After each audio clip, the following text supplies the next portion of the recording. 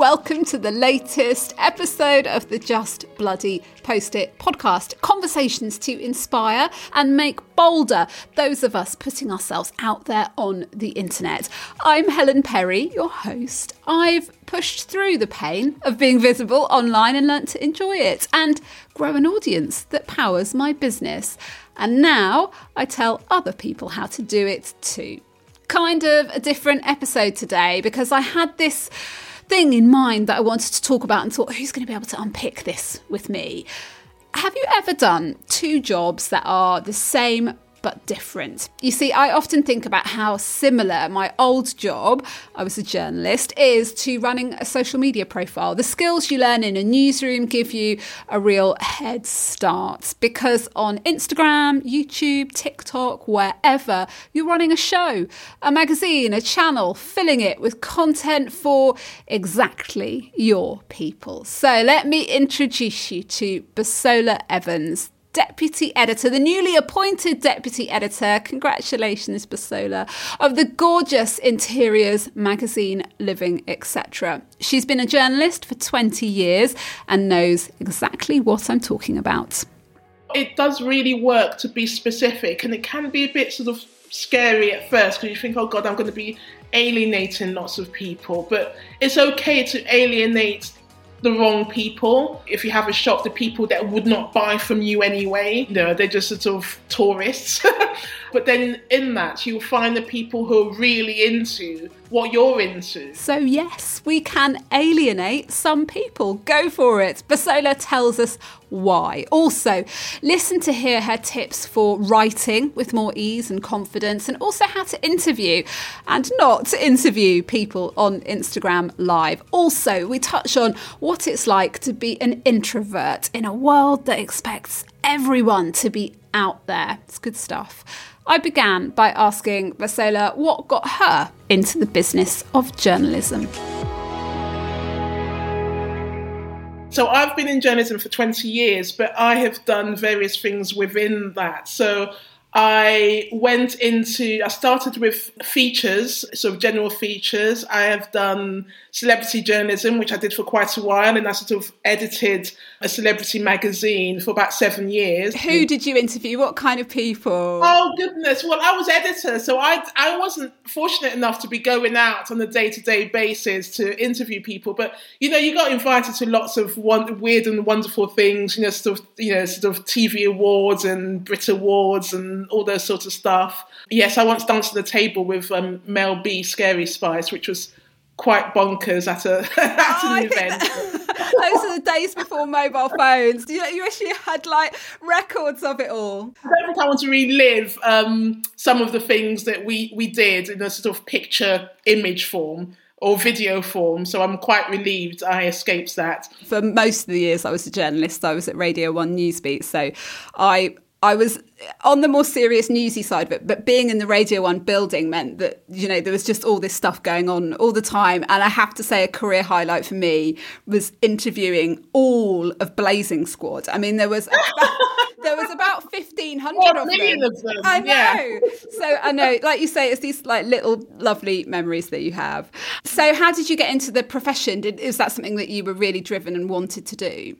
Yes, well, I was very lucky because I knew from quite an early age that I wanted to be a journalist. Pretty much from the time I was about 12, I knew I wanted to be a journalist, and I never really wavered from that. So I was quite strategic, I suppose, in terms of how I planned my career. I knew, from school, I knew which A-levels would suit me best for my career in journalism. From school, I knew which degree I needed to do in order to sort of facilitate this. So I kind of knew what I needed to do. I'd planned my postgraduate course while I was 13, while I was still at school, because I'm a Virgo, so I'm a planet. Me too.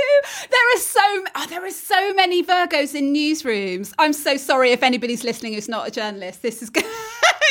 But it's obviously is something about the way we are and the way we work, I think. Yes, I like to plan. I'm not one for surprises. I don't like sudden change. I mean, I know that inevitably happens, and you can't escape that. But I am generally a planner, and I just don't like to be surprised. So so from the time I was 13, I'd actually mapped out exactly what I needed to do in order to become a journalist, and that included working out my postgraduate course, even though I hadn't even done my GCSEs. That is what I followed, and I did it to a T. I clearly did very good research because it worked, and I kind of did it. And I went straight into journalism. So it's something that I've always done, and I didn't really have a plan B. I had a vague plan B, which was to be a psychotherapist, but I never really properly planned to fulfill that. I always intended to sort of do the journalism side of things. So it worked out. Amazing. It didn't work out. I think it's changed quite a bit now in terms of when we were studying journalism. It was very defined. So you either went into print journalism or broadcast, and sort of the people who kind of were maybe perhaps a bit more introvert were interested in print. They were interested in being behind the story and just interpreting the story for an audience, and not really interested in them being part of that story. The people who were more jazz hands, look at me, were the ones who went into broadcast journalism, who wanted to be on screen and wanted to be roving reporters and all that sort of stuff.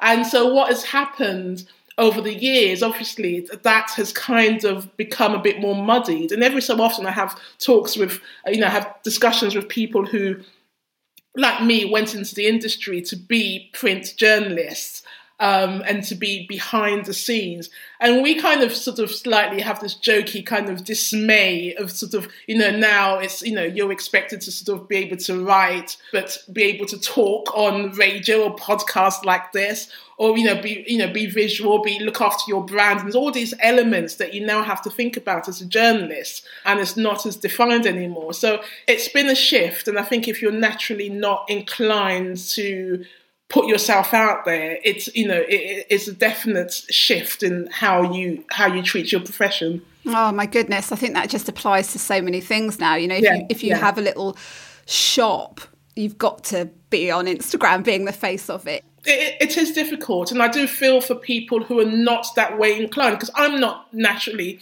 that way inclined. I think people who don't know me well will think I'm very kind of, jazz hands and very, very lively and, sort of up for being in front of people. But that's not my natural personality. There's certain things I've learned to do because of the job I'm in.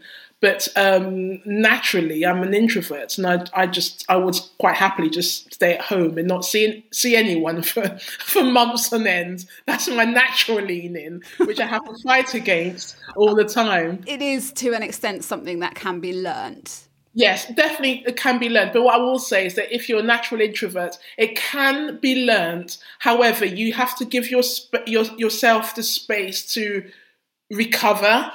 I sort of need more recovery time than someone who's a natural extrovert. Once I've done something quite big, or I've done a big panel discussion, or I've done a big, sort of speech or something that's very out there, I kind of need to kind of just sit down and in a dark room for a bit and just take, sort of just breathe out. Whereas, I suppose if you're a natural extrovert, you just bounce on to the next thing. You have ended up in the world of interiors. Are interiors a passion of yours, or is it just actually it was a sort of a career progression that brought you there? So it's always something I was interested in, but it's not something I probably would have gone into in my early 20s. In my early 20s, it was far more exciting to go into features and celebrity. That was, there was a big celebrity culture around that time, and it was just great fun. And as a sort of person in their 20s, that, you wanted to be out partying and doing stuff. So it's not something that I considered in terms journalistically, even though it's something that I've always been interested in. My father is a retired architect.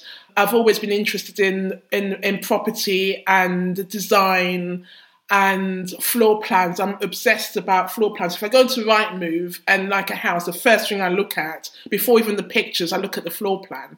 I'm, How weird. Yeah. I'm That's obsessed the with. last thing I would look at. Oh goodness, I love a floor plan. So I was always interested, but I think that you become more interested in interiors as you get older. And I went freelance after I had my daughter, who's now 10. And so I was doing lots of lifestyle writing, lifestyle and celebrity writing, and started to sort of pick up more interiors writing in my freelance capacity. Because the great thing about being freelance is that suddenly, if you're not working for one specific title, you can work for a number of titles and actually sort of experience different areas. So I started to do more interiors, and I just realised that actually I was getting more and more annoyed by the other things I got, and more excited about the interiors commissions I got. And I just thought to myself, you know what? I just need to be working. I just need to be working fully in interiors because I'm getting less interested in all the other stuff. And that's how it came about. I started doing more interiors work, and then the opportunity came for me to work on Livingetc, and I sort of jumped at the chance, as you would. I have often thought, and this is not an original thought, people say it very often, that putting together a social account, wherever you're doing it really, or a personal brand, is a bit like building a magazine of content, different types of content. So as a journalist on a pretty sexy magazine, how do you go about building that magazine identity and knowing how you're going to kind of stick to it and speak to a certain readership? Probably the key element is to know who your target audience is. And I think that is so crucial. Sometimes people are trying to aim at lots of people because they think, well, if I aim at lots of people, then I'll get lots of people sort of responding. But I don't think that works. I think it's really important to narrow down exactly who your audience is. And then once you do that, you're able to work out what their needs are, who this person is, what they would be doing at a certain time of the day. What age are they? So where is their mindset? Do they have young kids or teenagers or grandchildren? So you really kind of need to hone in on who this audience is.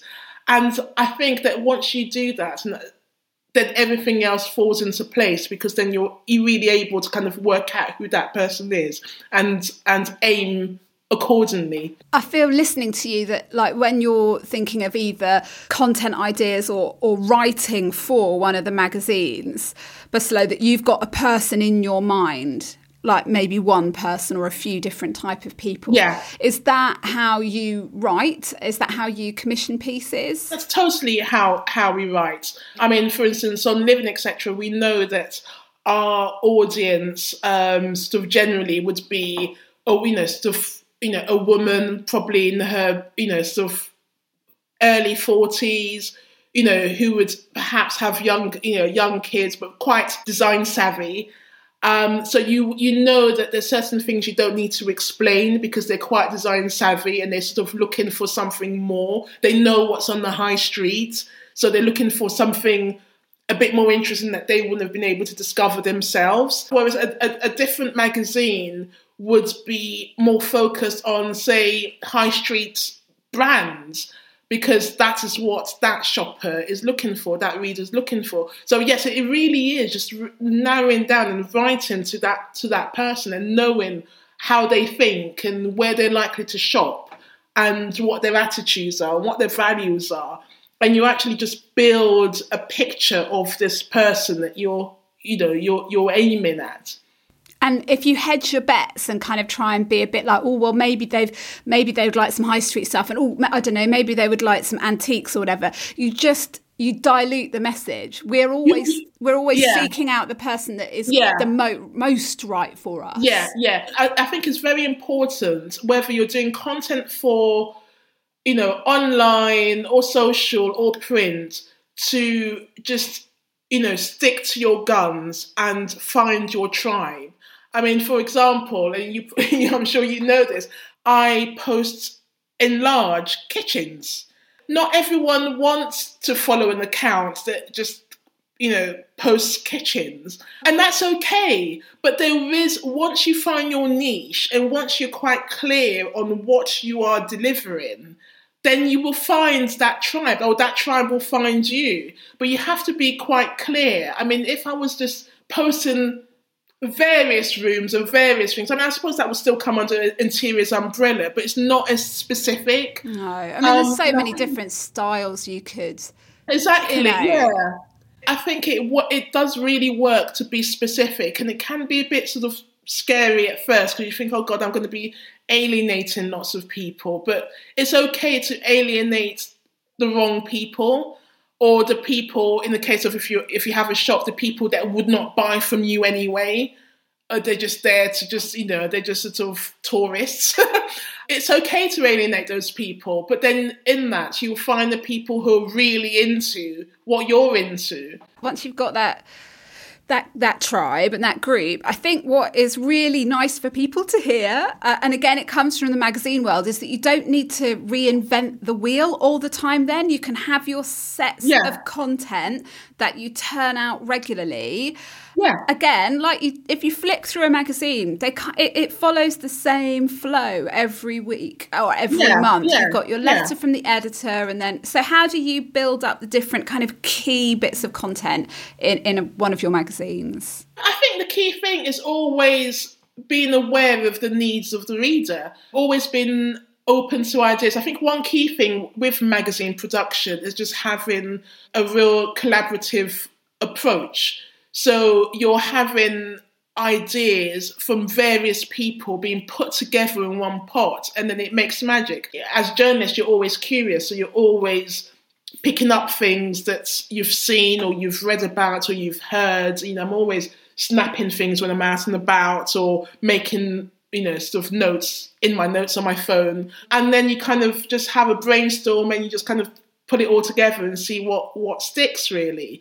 And then in between that, you have you have PRs messaging you with, oh, we're looking after this new brand, do you want to have a look at our new cutlery or whatever it is, new cushions, and then you have a look at that. And, so it's a real mix of ways of getting the content, but it's always having the reader in mind. I think the key thing is that you're always trying to sort of intrigue and entertain your reader, really, and offer information that they won't necessarily get from elsewhere. Be curious is a really good bit of advice. If you can, if you can be constantly on the lookout for things that your person is going to be interested in, it very quickly becomes something that you can't even switch on and off. It's just always there, isn't it? Like, if you're at the shops, or if you're looking at Instagram, or you're looking at a magazine, and you're constantly picking up on, oh, okay, this is something.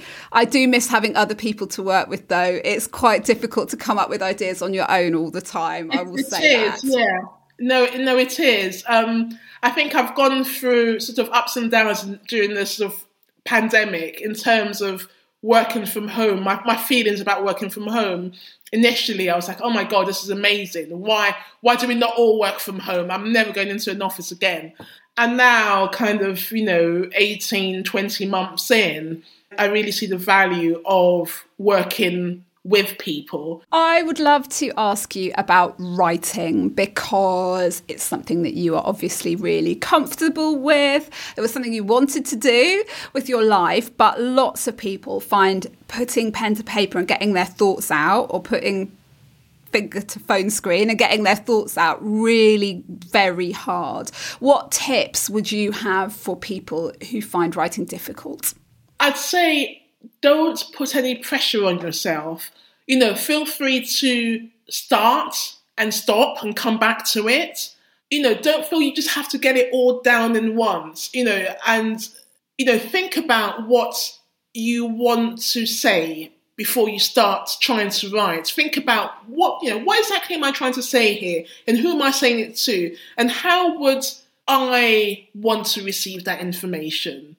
And don't think that what you write cannot be edited. So just start putting things down, and you can always edit it afterwards. I mean, often, even now, I kind of prioritize just getting stuff down. If you've got a bit of something to work with, yes, you can improve on it. Yes, I would absolutely never, turning it back to Instagram again or Twitter or wherever, I wouldn't just open the app and type in what I was going to say. No. I would always write it in notes first, and then go back to it, and then maybe go back to it again before I actually put it out there. And it would probably still have a typo in it, just because that's life. But it definitely, if you can just get something down and build it from there. Don't assume that everyone who writes great prose just sits down and writes it in 5 minutes. You never know how long someone's taken to write even 50 words. They may have gone over it 10 times. So don't put that pressure on yourself. Don't give yourself a hard time if you've sat there for an hour and you've written 20 words. Just go and have a coffee. Come back to it. Come back to it the next day or later on. And I think one good thing to do just to help your writing is to read. Just read as much as you can. Ideally, just books, not scrolling Instagram. Although I think that still officially counts as reading. But do you know what can be useful I find for that kind of writing, for almost like constant headline writing, is just like paying attention to what emails have caught your eye, which ones you've actually bothered to read, which bit of storytelling has pulled you in somewhere on a website or in a book or in a magazine, and just kind of pay attention, because there's so much going on now. There is so much that we could choose to read. Which are the things that actually get you? Yeah. And how can you maybe emulate that or take away some of that or use the turn of phrase? I don't know what it might be. I think that's really, really helpful. It's just constantly reading, looking at how other people are doing stuff, not to emulate them, but just to sort of work out what catches your eye, as you say. It's not, I'm struggling for the word, because it's not copy, but it's like, okay, they've done that. Can I do that for my thing, but just tweak it, switch it up, and how can I use it? Do you do headline writing and things? Because that's the sort of thing that I find hard. How do you approach that? When I worked on papers, headline writing was a lot different, because it really had to be quite snappy and grabby. In magazines, sometimes we have quite straight headlines. So I think it depends on what you're trying to achieve. I personally avoid puns, because sometimes people like a pun and sometimes it's quite clever, but I kind of like something that just sort of just evokes a kind of feeling and sort of gives you an idea of what to expect. It's always important to have a cell, sort of underneath, that actually explains what you're about to deliver in terms of the text. So you can find an interesting 2-word headline or 3-word headline, but I think there still needs to be some sort of explanation as to what it's all about. Yeah, just like your little sub-headline that goes underneath it. I always think about that when I'm writing the name of a course, for example. Like I'll have a name of a course, but then it always has to have something underneath that tells you more about what you're actually going to get if you dive in. Yeah, and I think now with people's attention span, sort of dwindling by the second, I think it's just very useful to have headlines that's quite clear what you're offering or what you're about to deliver, rather than trying to be really smart and clever about it, because by that point you may have lost their attention and they've gone on to something else. If you're being too cryptic, it's gone. I must admit, I went through my emails and had a look at which emails were getting good open rates, and the ones where I'd used a kind of cryptic subject line, like, "Ooh, what's this all about?" Nah, people aren't interested. It was like, tell me what's in this email, or I am not opening it. So it's almost like it doesn't have to be as hard as you think it might be in order to get people to do what you want. I would love to get some advice from you about interviewing, because people do this now on podcasts, on Instagram Live, and they may never have had to really think, right, how am I going to put my questions together and what to... So how do you go about preparing to interview someone? Well, I think it's important to know your subject. So I think that, whoever you're interviewing, you need to do your research and know what they're about, what, stuff, any interesting elements about them. Just really read up about them so you've done your research, you know what they're about, don't be... So you're not asking questions that should be so obvious. It's like you asking me, so, what title, what magazines do you work on? That sort of stuff should be known already. And I think it's really working out why you're doing the interview, what you're trying to get from that interview, and thinking, well, once you know what you're trying to get, then you just have to get it, basically. You have to work out what do you want your readers to know, or readers or listeners to know about that person or about that issue, and work out what you would like to know. So sometimes interviewing, because sometimes we use the word interview and it just sounds so big, but we interview our friends and family every day. If something happens to a friend of yours, if they said, "Oh, I've broken my leg," you would say, "Well, how did you break your leg? Where were you? What happened? Who picked you? Who picked you up? How is it feeling? How long will it take to recover?" So we that is an interview. So it's really just extracting the information that you think will be interesting and relevant to your readers by asking the right questions. And don't be afraid to actually do a list of questions. If you feel that you can't do it, just from the top of your head, have a list of questions. There's no, just sit down and work out what you really want to know and write the questions down. That's absolutely fine. I still do that. So I don't, forget a key question. Sometimes what I've seen on Instagram is that two people just kind of seemingly just having a chat. And that's fine. And that might be okay if that was you. Okay. If that was you and Mel B reliving your night out together, that might be valuable. But in most cases, you're going to want to have a really good reason for putting this person in front of your audience, aren't you? Exactly. And if I'm going to join a live, I want to know why I'm joining the live, what I'm trying to get, what I'll be given from that live chat. So it's not really about just having them and having a chat with them. It's really kind of getting information from them, and also for the audience to have takeaways, things that are really useful to them that they can take away and think, "Oh, that was really good. I've got this tip on X, Y, Z."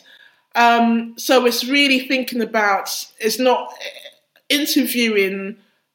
The interview styles that I find probably a bit annoying as to the ones that are quite indulgent. The interview, for me, an interview is not about the interviewer. It's about the interviewee and the audience, and making sure, the interviewee is given, lots of information that the reader or listener is interested in. So when you get, an interviewee going in there sort of talking about an interviewer talking about their experiences or butted in and, yapping about their situation, I get quite annoyed at that. Like, shut up. Every single point I think we've made, it comes back to, it's not about you. It's about the person that's going to be consuming, reading, watching, scrolling what you're doing, and, keeping them top of mind always in everything that you're putting out there. What's next for you and your mixed relationship with having a personal brand on the internet? Do you feel do you feel that you have to do it for work, or do you actually quite enjoy elements of it? I don't. It's really weird, this whole kind of personal brand thing. I mean, I've never really seen myself as a brand, but I suppose we are all individual brands now. That's just the way of the world, right? With my Instagram, I just started doing it because I loved it. And actually, when I joined Livingetc, I joined temporarily. So I joined as an acting deputy editor. I was covering the maternity leave. And so my initial aim in doing this was to help my freelance going forwards. I just thought, okay, if I have some interiors on my Instagram and cover what I'm doing, it means that it may help me get more work going forward.